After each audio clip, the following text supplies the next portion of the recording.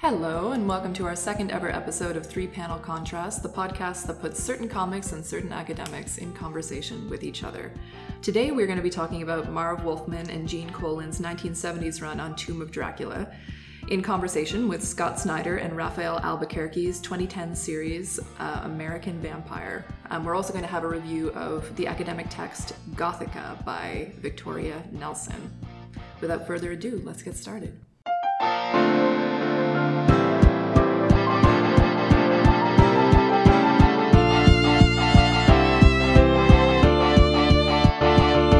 So before we truly get going on our very spooky podcast today, we would just like to thank St. Jerome's University and the Games Institute at the University of Waterloo for their use of their equipment, without which we wouldn't be here making this fabulous podcast today.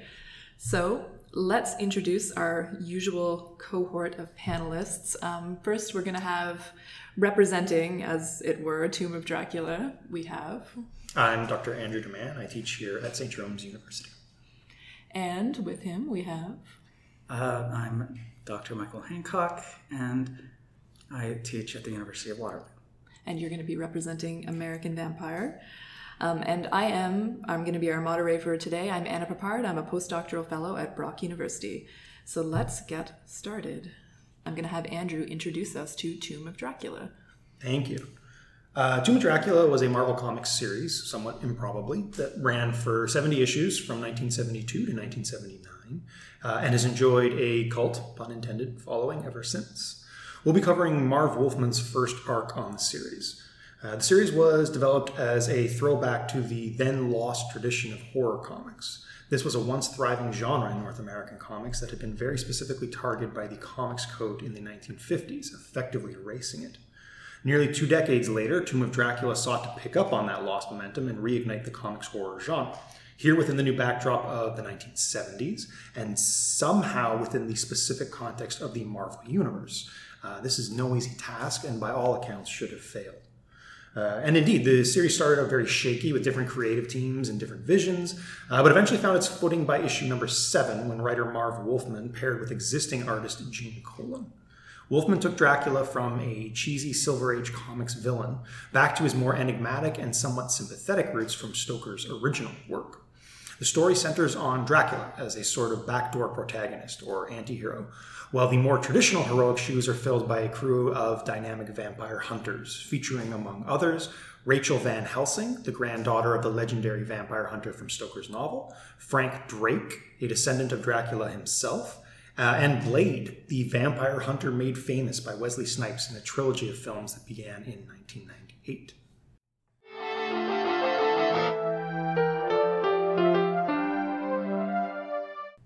And now I'm going to have Michael introduce us to American Vampire. We're going to be looking at the first volume of American Vampire by Rafael Albuquerque and Scott Snyder. Albuquerque, which I will be pronouncing in various ways throughout the podcast, so apologies to him, started work in advertising and pushed a creator-owned graphic novel, Rumble in La Rambla, in his native area of Brazil, and it was later published as Crime Land under Image. He became the regular penciler for the DC comic Blue Beetle in 2009 and penned miniseries Nomad for Marvel. In 2010, he co-created American Vampire with Scott Snyder, who attributes his own influence to, our third writer of this series, Stephen King. Snyder came into prominence in prose writing with his 2006 short story collection Voodoo Heart, where 2 short stories were selected by Stephen King for the 2007 Best American Short Stories anthology. He then went on to do some other comic writing with the original Human Torch, Iron Man Noir, and began American Vampire in 2010. He is particularly notable because in 2011, he became the lead writer for Batman and has become very influential in the current direction of DC in general, being one of the lead creative voices behind the Metal series and currently writing the Justice League. American Vampire received the 2011 Eisner and Harvey Awards for Best New Series and was pretty well regarded in its time. The book is divided into 2 parts. Every issue starts in the 1920s with the life of Pearl, which quickly becomes an unlife as she is drawn into a ongoing war of sorts between European vampires and the new American vampire, Skinner Sweets.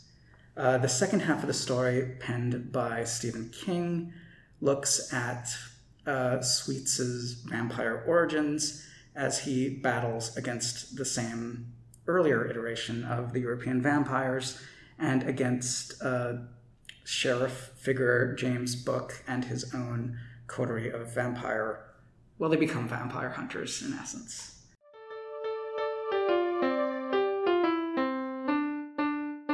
So let's get into our discussion. We've got lots and lots of stuff that we can talk about and compare with these two texts. But I first thought it might be important for us to start with a bit more background sort of on the horror genre within comics and how Tomb of Dracula sort of came into existence in the context of a revision of the 1954 Comics Code. And I know Andrew knows a great deal about this. So tell us a little bit about, what things were banned in comics with the 1954 code, how is Tomb of Dracula, enabled by the revision of the code? What's sort of the legacy of horror in comics?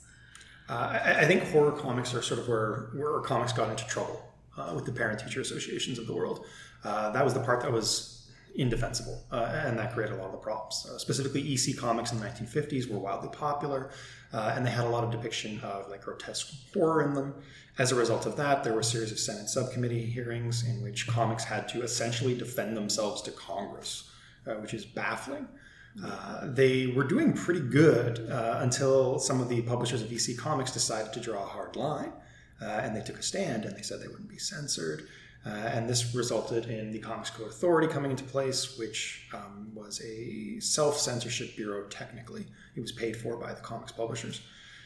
But they really went after EC Comics. Like very specifically, you can't have werewolfism. You can't have the word crime in your title with a certain level of emphasis. It was pretty clear to everyone. So this genre basically got annihilated as a consequence of this. And for the longest time, the Comics Code, you couldn't do horror in it. You couldn't do much in it. So by about 1972, we saw the Comics Code starting to slacken a little bit. And Marvel Comics recognized an opportunity there. This was a wildly popular genre that they really wanted to bring back somehow. The problem was trying to do that under the banner of existing Marvel continuity, which I think is where Tomb of Dracula becomes a really important piece of comics history.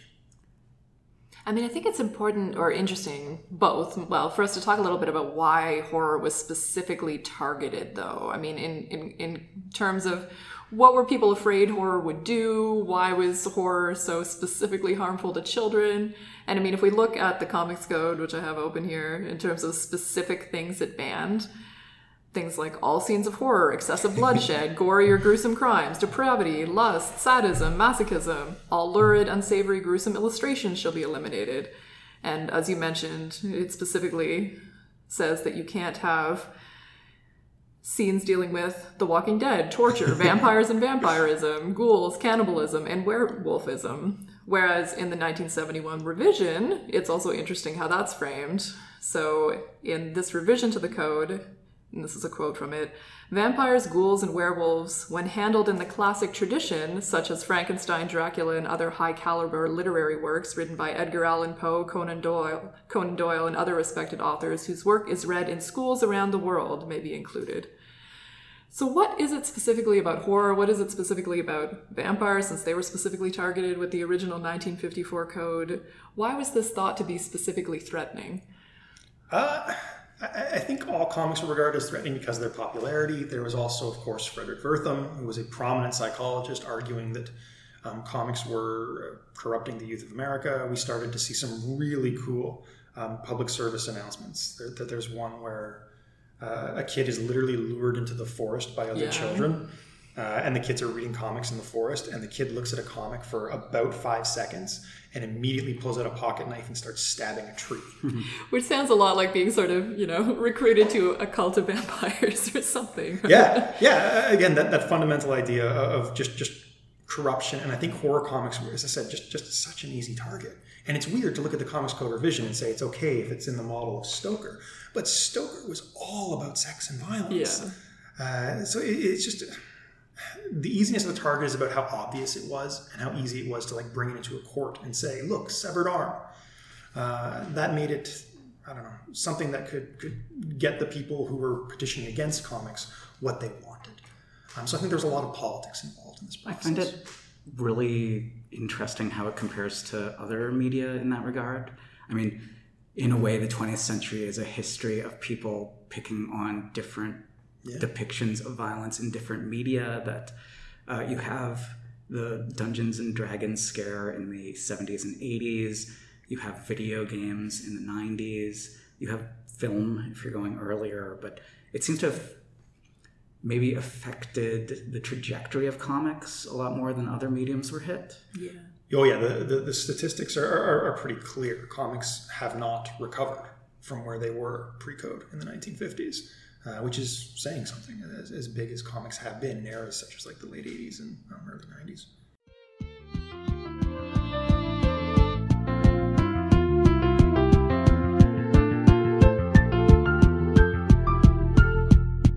Yeah, I mean, I'm very interested the way, I mean, you know, the specific emphasis on, you know, gruesome imagery and excessive imagery and all of these things, you know, as being part of the danger of the comics medium. You know, it's been talked about as a very participatory medium, a medium that encourages you to make imaginative connections between suggestive images and the way horror plays into a lot of these fears that people had about the medium, which, as modern comic scholars, we see as the positives of the medium. And horror sort of is at an interesting crux there of, you know, being danger and, you know, possibility, which I'm hoping we can talk about with some of our texts. Well, I think it's really interesting to take that argument, look at like sort of pre-code absence of horror, look at Tomb of Dracula, and then look at American Vampire, which is as violent as is probably possible to be in a comic. Yeah. How do you see that continuity playing out? How do you see like where we are now, Michael, in American Vampire?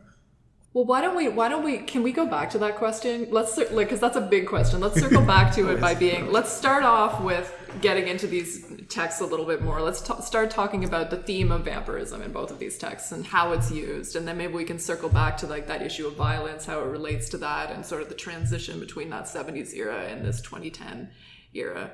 So let's start with Tomb of Dracula, because it is our first text chronologically. But how is this theme of vampirism working in this text? Is it basically quite similar to the Bram Stoker one? Is it being revised in some way? How is it kind of being used there? I think what you're seeing is a transition. I mentioned that the text sort of falls into its own. Wolfman comes on board. Wolfman has been public about this. He felt he took him a little while to figure out the character. And even when you read like say on issue 7, issue 8, you see Dracula going from like really conventional Marvel comic supervillain, just mustache twirling, nothing really interesting about him. Cape swirling. Yeah, your weapons are useless on me, you fools. How many times does he say the word fool in the first few issues? There's a ton of that. And then you start to look a little bit further on in Wolfman's run, and you see Dracula becoming much more sympathetic, more noble, more heroic, more compelling. And I think that really brings him in line with Stoker's vision, that sort of classic horror take, which is what makes the horror, in my opinion, good in the first place. The idea that Dracula is this evil, demonic monster, but when you read some of the better chapters of Stoker's book, like he's somebody that Mina kind of loves and is clearly a better choice for her in many ways than incredibly boring accountant Jonathan Harker. And I think Wolfman's playing with that dynamic as well through the character of Frank Drake, who is horribly boring, in spite of the fact that they tried to make him, you know, the series protagonist. So Frank Drake is one of the vampire hunters in this series. Yes. For listeners who might not know. Yeah, the major shift when Wolfman comes on is that it goes from a group of vampire hunters going after Dracula to this is Dracula's story, and these kind of Scooby Gang chases him every now and then. Yeah, it's kind of cool to watch. I mean, is it partly in the legacy then, too, though, of the Universal horror movies? I mean, Marvel is very indebted to those movies in a lot of ways, in terms of, you know, that idea of the sympathetic monster, you know, the Hulk kind of being a version of Frankenstein's monster who is even more sympathetic than sort of Universal Studios horror monsters of their time.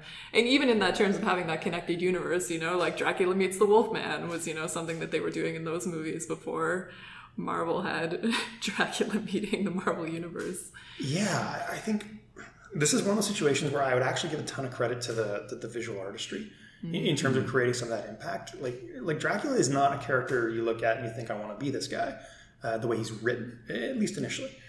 But the way Colin draws him as just this absolute beautiful gothic badass with flapping cape behind him, that creates this really cool allure. I've talked about this in like classes before in terms of the paradox of science fiction, which in early science fiction is fear the technology, but the cover of every science fiction book is a beautiful piece of technology that makes you want to read it. So there's this kind of strange impulse between being enticed and repulsed. And ultimately, I think that becomes a form of like a reflection. In Stoker's book, it's about reflection on your own sexual desires, how they're gross, for lack of a better term, but also kind of necessary and appealing. And I think Colin is able to bring that aesthetic very specifically to Tomb of Dracula. And once Wolfman kind of figures that out and starts to work in tandem with that, that's when, for me, the book becomes really interesting. So you see it as basically indebted to kind of that Victorian tradition in a lot of ways. I think Dracula is almost permanently in that tradition. Yeah, that's a good point. Well, even in the Universal movies, he sort of stands apart that way, yeah. I'll push a little against that because I think one of the things... this book is obviously very different from your run-of-the-mill Marvel book. Mm-hmm. I think what it really does capture is the way that Marvel of this era has made its villains appealing. Dracula stacks very nicely to many of the interpretations of Doctor Doom. He's got a lot of Doom to him. Yeah. For me, like, one of the chief fascinations about this book is that it's something Marvel doesn't do very often. It's let's have a book that is the supervillain. Let's have that go on for a long time. What does it mean to tell a story where it's not the hero story, it's the supervillain's story? Yeah, I mean, that's interesting too. I mean, if we talk about its connection to the Marvel Universe, right? I mean, it sort of was enabled by so Tomb of Dracula is enabled by these changes to the code, but also by things that the Marvel Universe had done by, as you said, making, certain villains more sympathetic.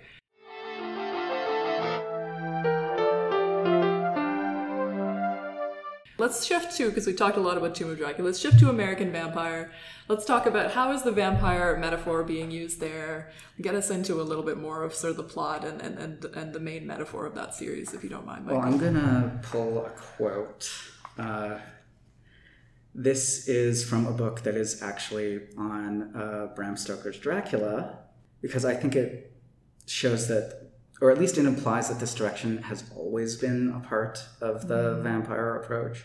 Yeah, I think we'll have lots of stuff to talk about in terms of trying to connect these This two. is Lewis H. Palmer, Vampires in the New World, and a chapter called Dracula's American, which, as he points out, is it's on the American character in the original story, but also, quote, although I will focus primarily on this secondary meaning, I want to point out the first, that you could say, if you have a chapter called Dracula's American, it could also be interpreted as Dracula is American, that because of the American film industry, it took a Central European character invented by an Irish novelist writing in England, but he is an American figure. That is what brought Dracula to the 20th century in the world. And in that sense, there's always been an aspect of American in Dracula. And what this series, American Vampire, really brings out is, I mean, it's not subtle in any way about this, but it's the idea of how telling American history through the perspective of vampire. That there is this new breed of vampire that represents, in various ways throughout the series, whatever it means to be American. Sweets is essentially a psychopath who is obsessed with candy. So consumerism. Our major mediums that we have is that half of this story is a Western, the other half is the film industry, and both, again, primarily American genres and tropes. The series as a whole, if we go beyond this volume, it keeps following that American history. The next immediate one is set in the 30s with Las Vegas. It goes all the way up to the 70s and the moon landing, I believe. and vampire becomes this consumption and this constant greed, I guess, is the best way but also the idea of exceptionalism. The American vampire is different than the European vampire because Americans are different. We are new and we are incredible, is the point that this reinforces over and over. Well, to what extent then do you see the series as kind of, glorifying American identity, and to what sense critical of it? Critical in the sense that, again, Sweets is a psychopath. So you can't go too far with but he is also this psychopath that we're supposed to find. Honestly, don't find Sweets that appealing as a character, but there is this very clear sense that we're supposed to regard him, similar to Dracula, as this character that is simultaneously repulsive and attractive. That's the immediate response that our protagonist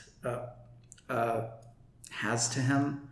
So it's supposed to be something that we reject, but also, it's kind of cool, which is what horror is frequently portrayed as. I can't help mentioning that the character's appearance, as we were discussing before the pod, is quite directly modeled after the appearance of Kid Rock, which dates the series somewhat, but... I think if you have the mental soundtrack of Gonna Be a Cowboy going while you read every one of his scenes, then you'll be in the mood the book's trying to do.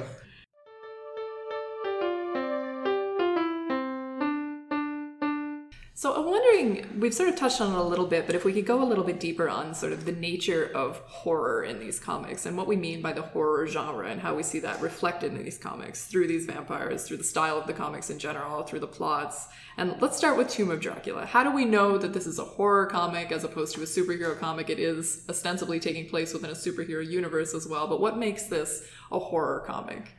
Well, I think in comparison to American Vampire, this is still within the new comics code, so we can't just have severed arms everywhere. The violence still has to be pretty restrained, so it doesn't have that grotesque aspect that we associate with horror. What it does have, that I think is very much a reinterpretation of the EC Comics mentality, is this emphasis on almost paranoia. The idea that evil is real, it is everywhere, and it's plotting to get you. And it really wants you to feel comfortable because that's how it gets you. I think Tomb of Dracula does a really good job of sort of reconstructing that atmosphere of paranoia. Dracula's out there, he's lurking, you let your guard down for a second and he's got you, kind of thing. Yeah. So it's, I guess the easiest way to describe it would be atmospheric. And again, I would point to the visual art, not just to Colin, but the team of colorists, which is kind of revolving on Tomb of Dracula. If you look at the way that this thing is colored, it's beautiful, garish sometimes colors all over the place, in contrast to what you might expect, which would be blacks and grays and a muted color palette. So it's again creating this kind of visceral and dynamic atmosphere through which this paranoia plays out. The idea of the unseen, and again, its intent, its desire to get you. I think that's what really makes Tomb of Dracula effective as a horror comic from my perspective. Do you see there being kind of a gothic style to... Well, I mean, I know you said it's not just Colin, but I mean, starting with Colin's kind of style. Colin's got a very kind of a sweeping, atmospheric style, loves drawing wind. Yes, kind of thing. Yeah, I think so. I think there are places where it tries to contemporize and weave it into a more modern world. But there are other times where specific choices of what year model of car they're driving, or what the inn that they're staying at has for its sort of architectural bases, that reveals the influence of the Gothic, and Colin can do that very well. I mean, if you looked at the average page of this text, you might think this was set in early 1900s. And then others, as said, he tries to contemporize it a little bit. And usually that is a sign in Marvel that they just don't know what places in Europe look like. Yes. But here it actually works. Yeah, exactly. I mean, give our listeners sort of an idea of what you mean by that evil lurking everywhere, because I can think of so many examples from, someone will just be walking down the street and suddenly rats, and then Dracula, and I mean, give us an idea of what that looks like. If I could just really quickly jump in there, I love the particular use in the first issue we look at of Dracula using rats to kind of harry or prey to him, because he does the exact same thing in this story with children. Yeah, we have an evil army of children that he recruits Yes, to. which is a great start for this run. Yeah. In terms of the paranoia atmosphere thing, it's always he establishes the character's life first. These nothing characters who are about to die, and they're doing something so casual and relatable. Yeah. Maybe they're going shopping for shoes, or just walking home from the pub, and a nice stranger says hello and walks them into a shadow, and they're dead. Yeah. So I think it really does a good job of, again, making those characters identifiable to us, giving them names, giving them at least some form of desire or motivation, and showing a mundane world that just in like the snap of a thumb gets immediately undermined, and then throws us back into this. I would say it's a really fast-paced overall narrative and well-sustained in terms of this hunt for Dracula. And I think that's the quick establishment of side characters. That's something that happens a lot in the era with Claremont, right? The relationship between Claremont and Wolfman is really interesting in terms of them just mutually borrowing from each other like crazy and working with each other. I mean, I know Claremont is going to be writing Blade, who makes his first appearance in these issues. Claremont is going to be writing the character very soon. Yeah, and Wolfman will go over to DC to write Teen Titans, which is basically X-Men. Mm-hmm. And of course, when we say very soon, we mean within the context of as though we were existing in the 1970s. Yes. Right now. Yes, exactly. I should say that. And we mean Chris Claremont, longtime writer of X-Men, for those who might be less heavily initiated into comics than others of us. Less nerdy. But so what about American Vampire? Would you agree that it is a horror comic in a traditional sense? Is it sort of pushing those boundaries? What makes it a horror comic? Well, there's a horror film, primarily film scholar, Noel Carroll, who frames horror as, I think it's an external threat that individuals slowly become aware of and marshal forces to destroy. And in that sense, it is a very classic horror setup that we have our female character learn about the horror. And, well, basically what we have are two stories that start off in different genres, and then the vampire comes into it. And that's basically the approach for the series, that you take this already existing trope in American history and stories, and let's put a vampire in the middle of that. I think the first half does actually really well in portraying the existing film system, where at the time in the 1920s, the studio was absolutely in charge of the lives of its stars, and to transfer that into the way vampires take charge of humans, that works really well, at least the studio conceptually. system is vampiric in it, yeah. It's not, again, not subtle, not in any way subtle, but it as a metaphor, it works. I think the other side of it, where you just replace the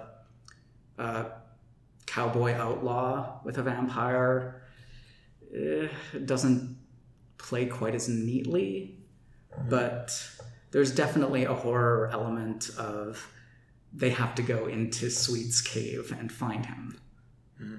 I mean, would you say that relates to the, thing Andrew was saying, the paranoia of the world, that vampires have sort of infiltrated everything, and people are, you could just be, because we do have one of those scenes, right? Yeah. Where, the main female protagonist is at a party, she goes into the room, and, it could be kind of a casting couch situation, but it turns out that they were vampires. Mm-hmm. Absolutely. There is kind of that paranoia played up in the second half as well, although Sweets is just one person, so it gets a little... So the second half would be the backup stories written by Stephen King, right? And it's a bit odd to be like, oh, Stephen King is the weak link of this series, but as he admits, this is his first comic book attempt proper, and there are some pacing issues and so forth at times.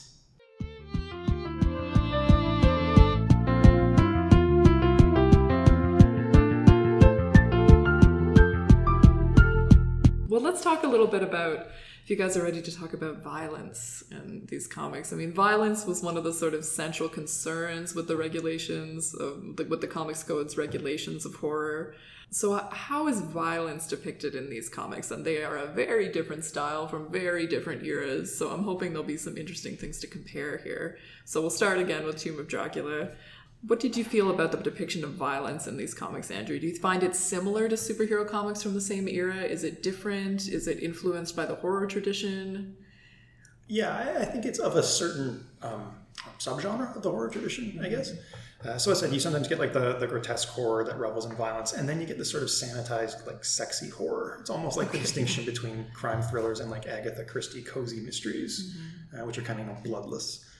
Dracula as this like gentleman vampire, he almost has to be kind of sanitized, I guess, and not horribly violent. The violence is largely off screen.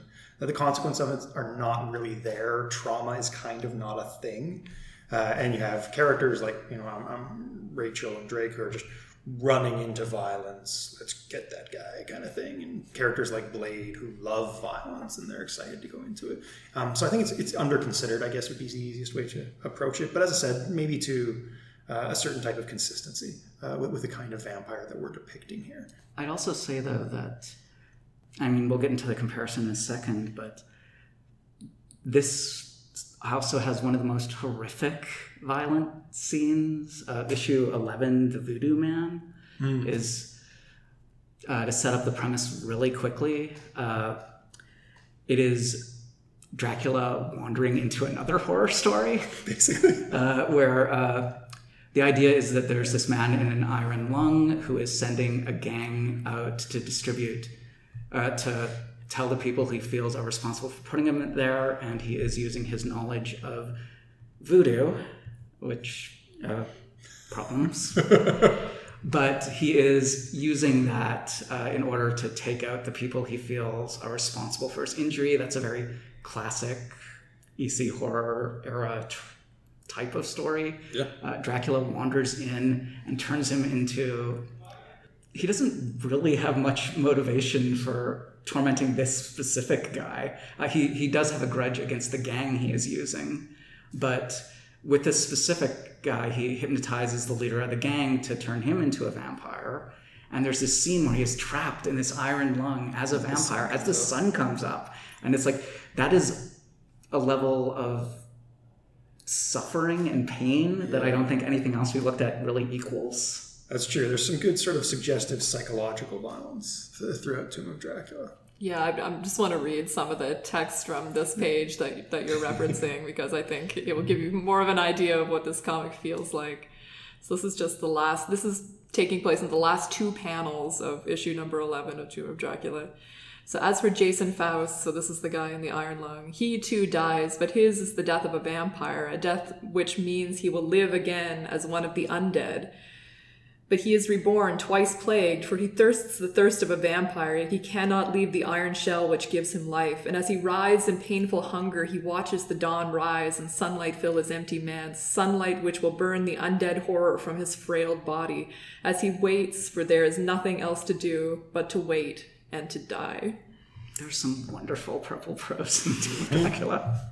And it's very text-heavy, right? I mean, the text is part of the atmosphere of the comic, right? The horror atmosphere of the comic. Yeah, it slows down the pace, too, and again creates that atmospheric effect. I mean, who typically is the victim of violence in this comic? I mean, is it just everybody, or certain people targeted more than others?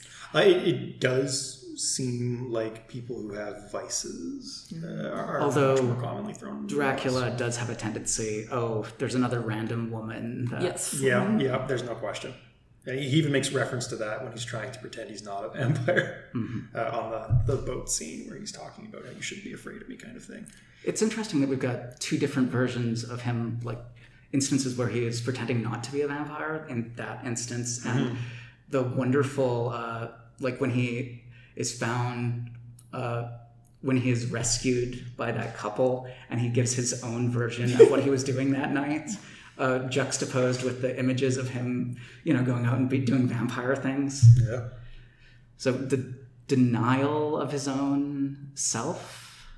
Yeah, I think that's a major theme in one of the series that was coming out at the same time. I forget its name, but it was the same character, and it was exploring his humanity and his relationship to humanity a little bit more. And even during Wolfman's run, they specifically reference it. You get an editor's note that Dracula has come to terms with being a vampire and no longer wants to destroy himself for that sense of mourning for his lost humanity. Although it does come up. And I also really like, too, that Wolfman engages with the idea of Dracula being disgusted by human beings for rational reasons. He's at the boxing match. The boxing match is my favorite part of this whole... Even though it has nothing to do with the issue at hand, it could be cut out. It is wonderful. He just goes to a boxing match and he's like, well, they're fighting for no reason. This is ridiculous. Yep. And he uses that as, part of his disgust for humanity. Just getting back to that, who the violence is perpetrated against thing. There's a scene that I remember where he stops a man from possibly sexually assaulting a woman in the alley only to take her into the alley and bite her with his vampire bite.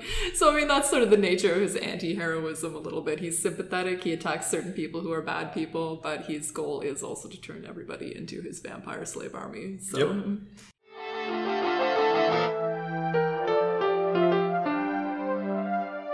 But let's turn to American Vampire and the violence in it, this is a very violent comic. Yeah, we could start with the question of who is the violence against, because especially, again, in the second cowboy-themed story, there's a lot of women who are killed, and killed almost with zero character established to them. And not just by sweets. We have a female character who's introduced to get married, and 3 panels later, she has died in childbirth. We have sweets poisoning a fiance for no real reason, just, And our only other female character there is a 19-year-old who seduces her godfather, so some questionable gender stuff in general. And because she wants his baby. Oh, yes. Yeah, I've got it is my fertile time, is the dialogue. And again, Stephen King. And I know almost it's one of maybe the second page of the comic or even the third panel is, that view of the, naked, abused women, stacked in the truck and getting dumped into the pit of other women. Yeah, and our lead's body is used in that way. There's also an emphasis of whiteness in this comic. That's traditionally a vampire thing. They are very pale, but it does reinforce the fact that this is a comic of entirely white characters, excluding, I think, 2 people of Mexican origin that are part of the second part story where they're basically fodder. Mm-hmm. I found it very strange that there wasn't any presence of Native American characters in this comic. It's conspicuous. It happens elsewhere in the series. It's not great because one of the things the series does is every time you have a new group or ethnicity, what kind of vampires do they make? Well, in terms of getting back to that question we asked way back about, is this critical or celebratory of American identity to not include Native American characters and not make that part of the critique? It seemed like an odd choice to me. Especially if you're going to be using the cowboy story as one of your archetypes. Right. And the theme of, race genocide that's built into kind of the and vampire. Europeans using other people for fodder. Yeah.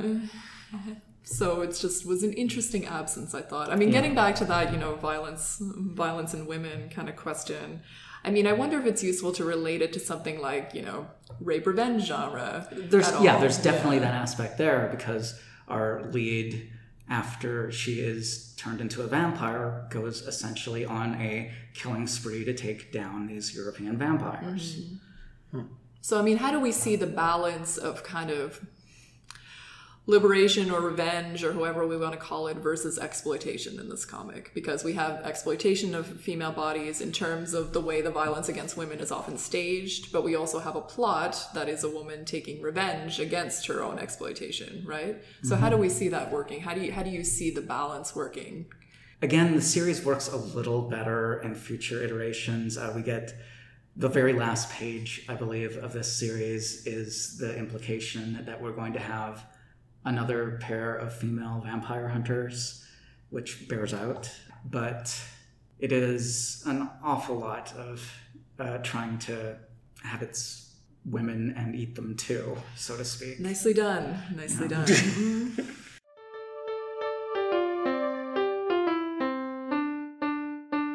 I think just for me, the question when I read this kind of material is sort of one of sincerity, of the empowerment of the female protagonist. Do you know what I mean? Like is she just there to allow these kind of rape fantasies to play out and give a rationalization for it, or is she a character that we identify with, that we see as a human being, and that we hope for, or is she just there to support the story of the much cooler character, Skinner Sweets? Well, and I don't know.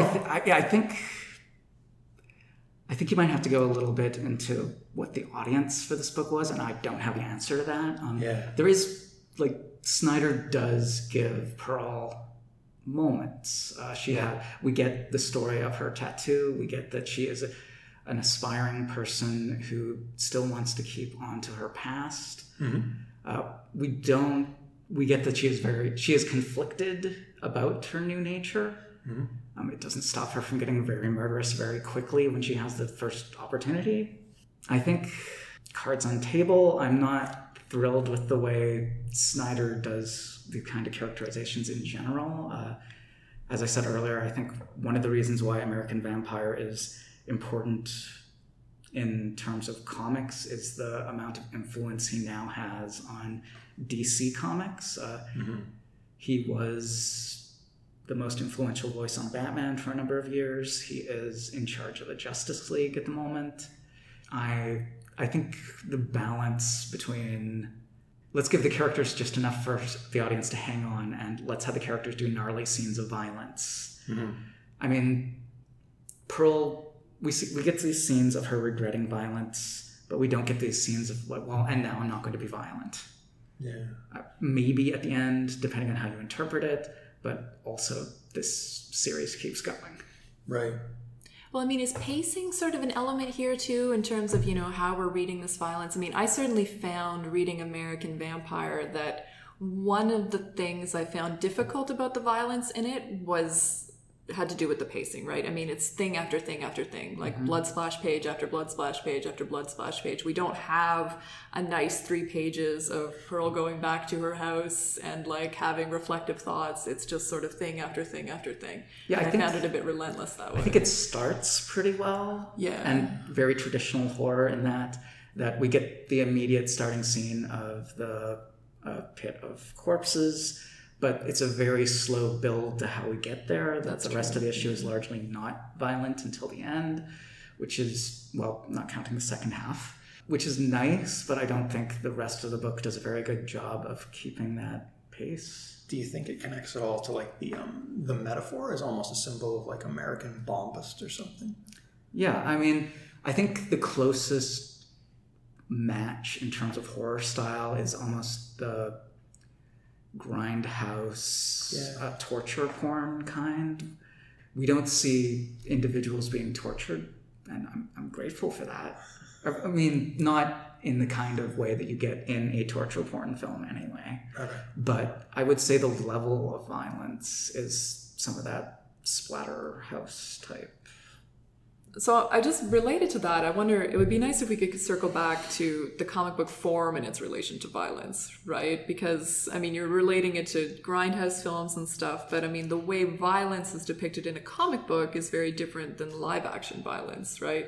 And I mean, I wonder if we could talk about the ethics of violence in the comic book form. If it was something that was of such concern to Frederick Wortham and the people who supported comic book censorship, again, is this a possibility of the medium? Is this a danger of the medium? How do we see the violence? I mean, is there sort of a danger in the violence in comic books being more exploitative, more fantastical, more appealing almost than live action because of its ability to sort of manipulate the world in drawn images? Or do we see it as being more reflective because it's not real bodies, it's not real violence, it's not really being enacted? I mean, what do you guys think? This is a huge question, but these are two texts that, particularly perhaps in the case of American Vampire, that allow us to think about some of these issues. Well, allow me to answer the question about comics and violence by jumping away from comics. Okay. As is my, I am, as I've said many times, from game studies, which has the weird position of, oh, we trump everyone when it comes to violence. Yeah. And in terms of the sheer number of corpses, then I think we have a good claim. But also the fact that the player is the one enacting it changes it in that regard. And in comparison, I think what comics offers is a lingering, that the panel is always there, the moment is always there, and that's different than either games or live action. Yeah, that's really interesting. I hadn't thought of that. No, I was just going to say that I think if we look at contemporary visual media, with the introduction of CGI and wire work, we're pretty much caught up. And the level of violence you get in comics. But Michael's point about the ability to linger on it, which comes back to some of the more fundamental mechanics of how comics work. I'm thinking like even just McCloud here, a very famous comics theorist. Let's sort of unpack that a bit for people who might not know. So Scott McCloud, who wrote the book Understanding Comics, one of the key theories in that book is this concept of closure, having to do with the gaps between comic book panels. So the idea that one of the ways that comics can be very participatory is that you're required to fill that gap between the panels. And one of the examples he uses in that book to illustrate it is the scene of an axe murder, where someone is raising the axe, you don't see it fall, you just see the scream, but you're required to fill in what happens there, so you participate in that act of violence. Yeah, he describes the viewer as an accomplice. Exactly. Which has a lot of implications for horror game comics. study is where Better Than Everyone comes in, that, oh, you want to talk about participating? Where are the part? Well, I think this is actually a really cool point of distinction between American Vampire and Tomb of Dracula. I actually like the depiction of violence in American Vampire better, again, from a perspective of sincerity. Violence is hideous. It's ugly and gory. The idea of making violence part of a broader sort of romantic mythology, I find problematic. Actually, that's maybe worth touching on, that, as you said, Dracula is this kind of attractive figure. Neither of the sets of vampires we get are attractive. The Europeans are ugly, fat, and old. The Americans are horribly distorted monsters. Yeah, so again, we're working with the aesthetic here. So, I mean, if we read American Vampire and we think gross, that might be the best way to depict violence, as opposed to Tomb of Dracula, where we see violence and we think, cool. And his cape is lovely while he's murdering that person. Yeah, I mean, it's interesting, though. I mean, getting back to that thing of sort of lingering, I mean, that's one of the things I find the hardest to deal with comic book violence, right? Because I think you're right that, the terribleness of it and the unrelenting terribleness of it in sort of American Vampire, the unrelenting grotesqueness, perhaps, it's a lot of blood splatter.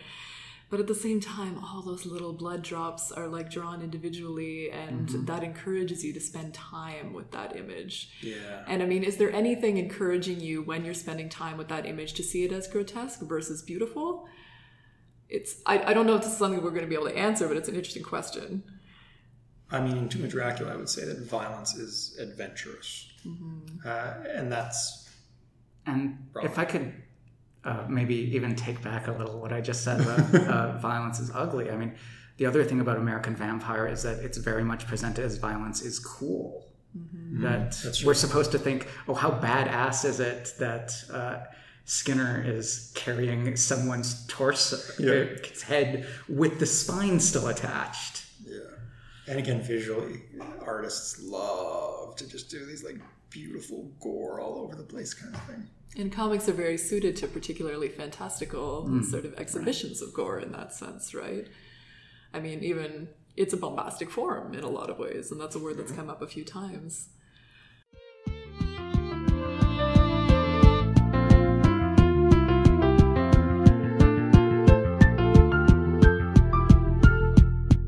And as I mentioned at the beginning of the pod, we also have an academic book review for this podcast, as we always do. And this time it's going to be Michael reviewing Gothika by Victoria Nelson. Take it away.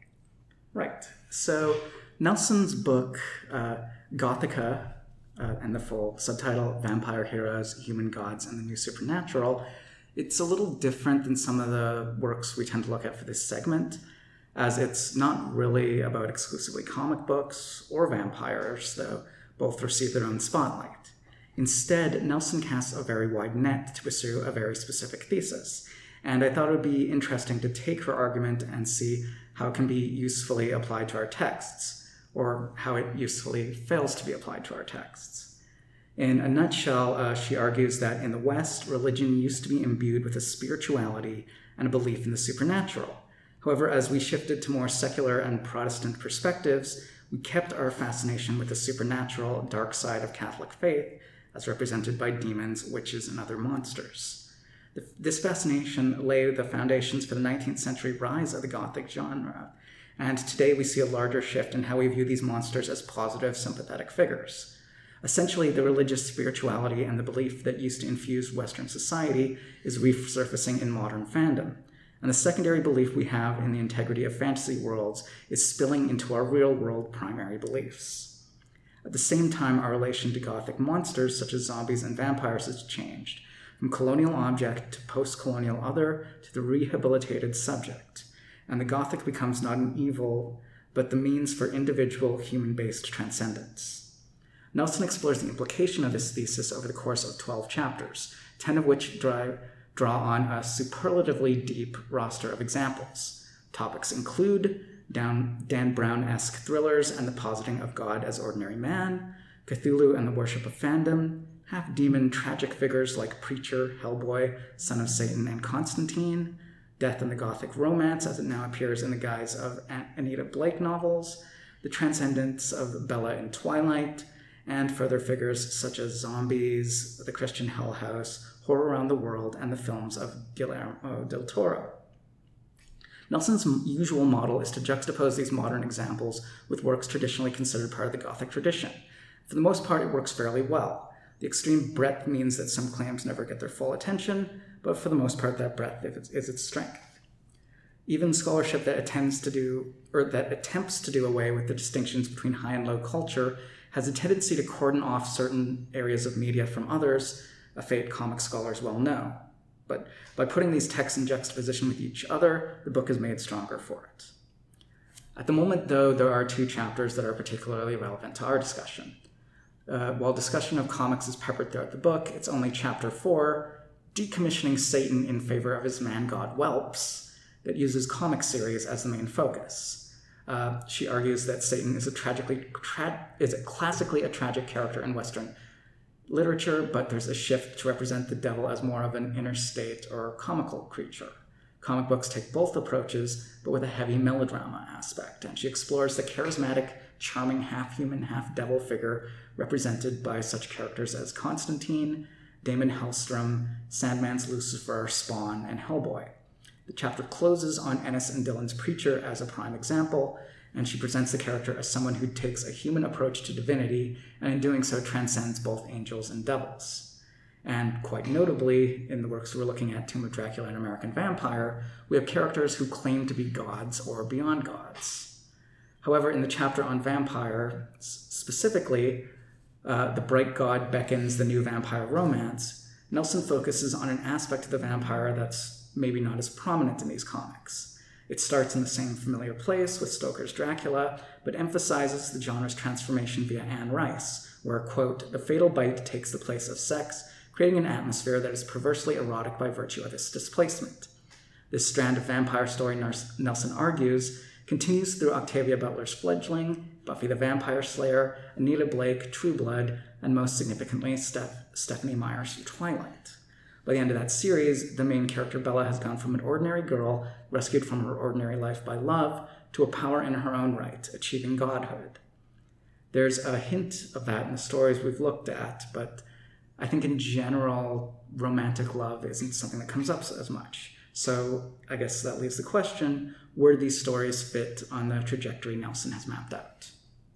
Well, I like that. I mean, I don't feel that I can speak to it that well since I haven't read this particular book, but you know, bringing up how many characters there are in American comics who are these kind of, you know, Satan spawn kind of heroes. Mm-hmm.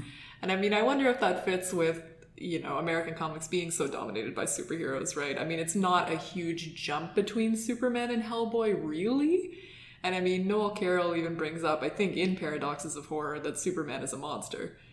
And I mean, when he's first introduced in, Action Comics, he is treated like a monster by a lot of the onlookers and stuff. What is it? Not who is it, right? And I mean, that goes away pretty quickly. He's sort of like accepted by the public. But I mean, that connection interests me. Yeah, there's a trend there that we talked a little on how the Hulk touches on those themes. The early Thing in Fantastic Four is portrayed in a kind of monster. I think the current run of the Hulk by Al Ewing is looking into Hulk as a horror monster. What, the Immortal Hulk series? Yeah, where he's like a zombie, sort of, basically. Right. I think in Tomb of Dracula, it's maybe comes down to the depiction of the character and his transition that we're seeing in the early era of Wolfman. I don't like him when he's the, again, Silver Age villain who's just, you fools, and oh no, my plan foiled and I fell down, and it's embarrassing. But when he becomes like... beaten by a flashlight. Yeah, when he becomes sexy, smooth Dracula, I'm all on board again. And what you're saying is just like psychoanalyzing me in that context.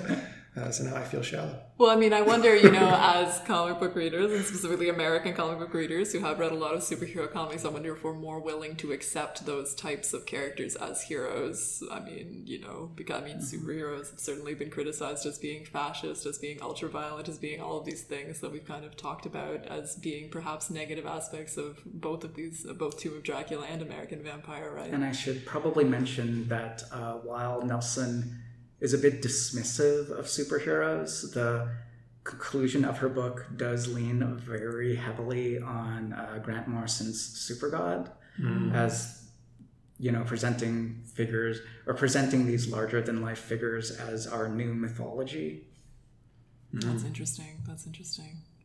I wonder if superheroes are sort of the missing link between, how certain Victorian horror characters have been translated into the American realm. Not the missing link, but sort of a piece of it. We've certainly been discussing how the superhero basically took over from horror. Yeah. Mm-hmm.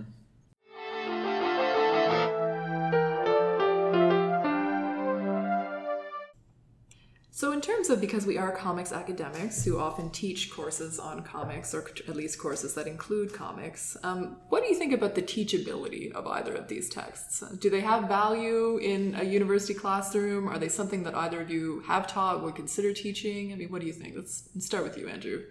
I've never taught Tomb of Dracula, but I would definitely consider it. I think, for one, there's the sheer quality of the writing and the visual artistry, especially as we get further into the series. That stands out. But even kind of just in terms of the importance of this text to the evolution of comics, this is a turning point where we're sort of figuring out how to tell stories outside of what Marvel had established as their method within the 1960s. It's an expansion of the universe. The same way we talk about something like the Guardians of the Galaxy film, enhancing the Marvel Cinematic Universe and taking it in new directions. I think that's what we're seeing here. So I think this text has historical value, but I think it also holds up pretty well in spite of some 1970s cheese. Maybe it could be useful in courses about sort of the Gothic, courses about horror, a course where you might have it in conversation with other Dracula texts, other vampire texts.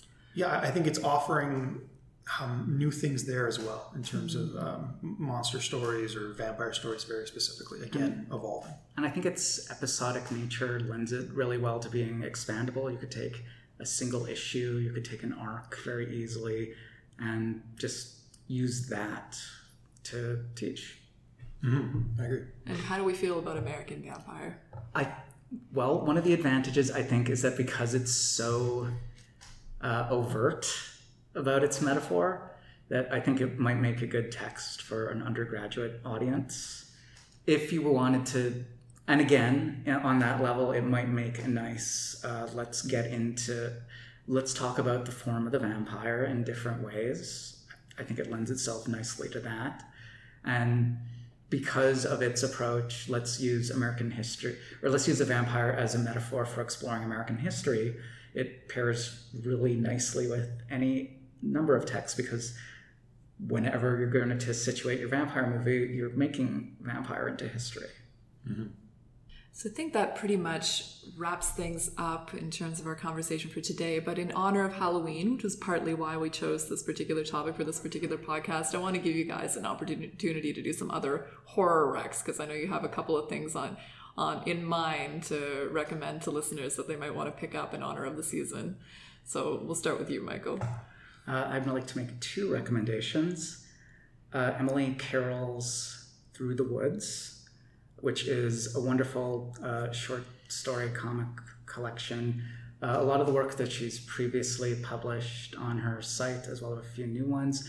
She's really excellent in using the unexplained to create a sense of horror. And my second recommendation is Gail Simone and John Davis Hunt's Clean Room, which is kind of a mashup of all things Scientology and Lovecraft. Interesting. And how about you, Andrew? Any horror recommendations? I will go very old school again, and I will actually say that the old EC Comics reprints that have been coming out so extensively, you can find in most of your comic book stores. Vault of Horror, Tales from the Crypt. These are really good horror stories that I found were especially good at being just evocative and getting in your head. And the other recommendation I would throw out is something that I really want to do on our podcast at some point, which is the Demon Bear saga from New Mutants in the 1980s. The story is interesting and okay, but the visual artistry of Bill Sienkiewicz in that really particular story is some of the finest ever created in comics, and really deeply metaphorical, and does amazing things with getting into your head and making you afraid of a weird giant bear that's just hanging out outside of a hospital in upstate New York. Well, I'm not much of a horror person, but I'm always wanting people to go back and watch old monster movies. So in honor of Shape of Water, go back and watch all the old Creature from the Black Lagoon movies. I think you'll enjoy some of the interconnections there. Thank you from all of us at 3 Panel Contrast. We'll see you next time.